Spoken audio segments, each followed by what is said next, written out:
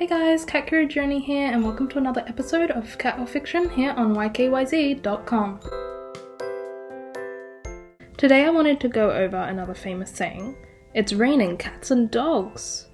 This saying typically means nowadays that it's really raining very, very heavily. But what did it mean throughout history and where did it originate?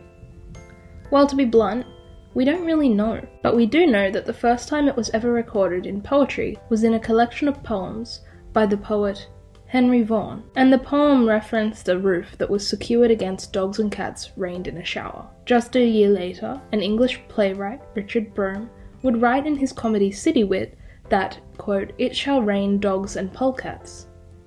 If you don't know, polecats are kind of similar to weasels, and you would have seen them quite frequently in Great Britain at the end of the 19th century. In part 2 of this episode, we're going to be going over a little bit more of the history of this saying, and then some interesting theories of where it may have originated beforehand.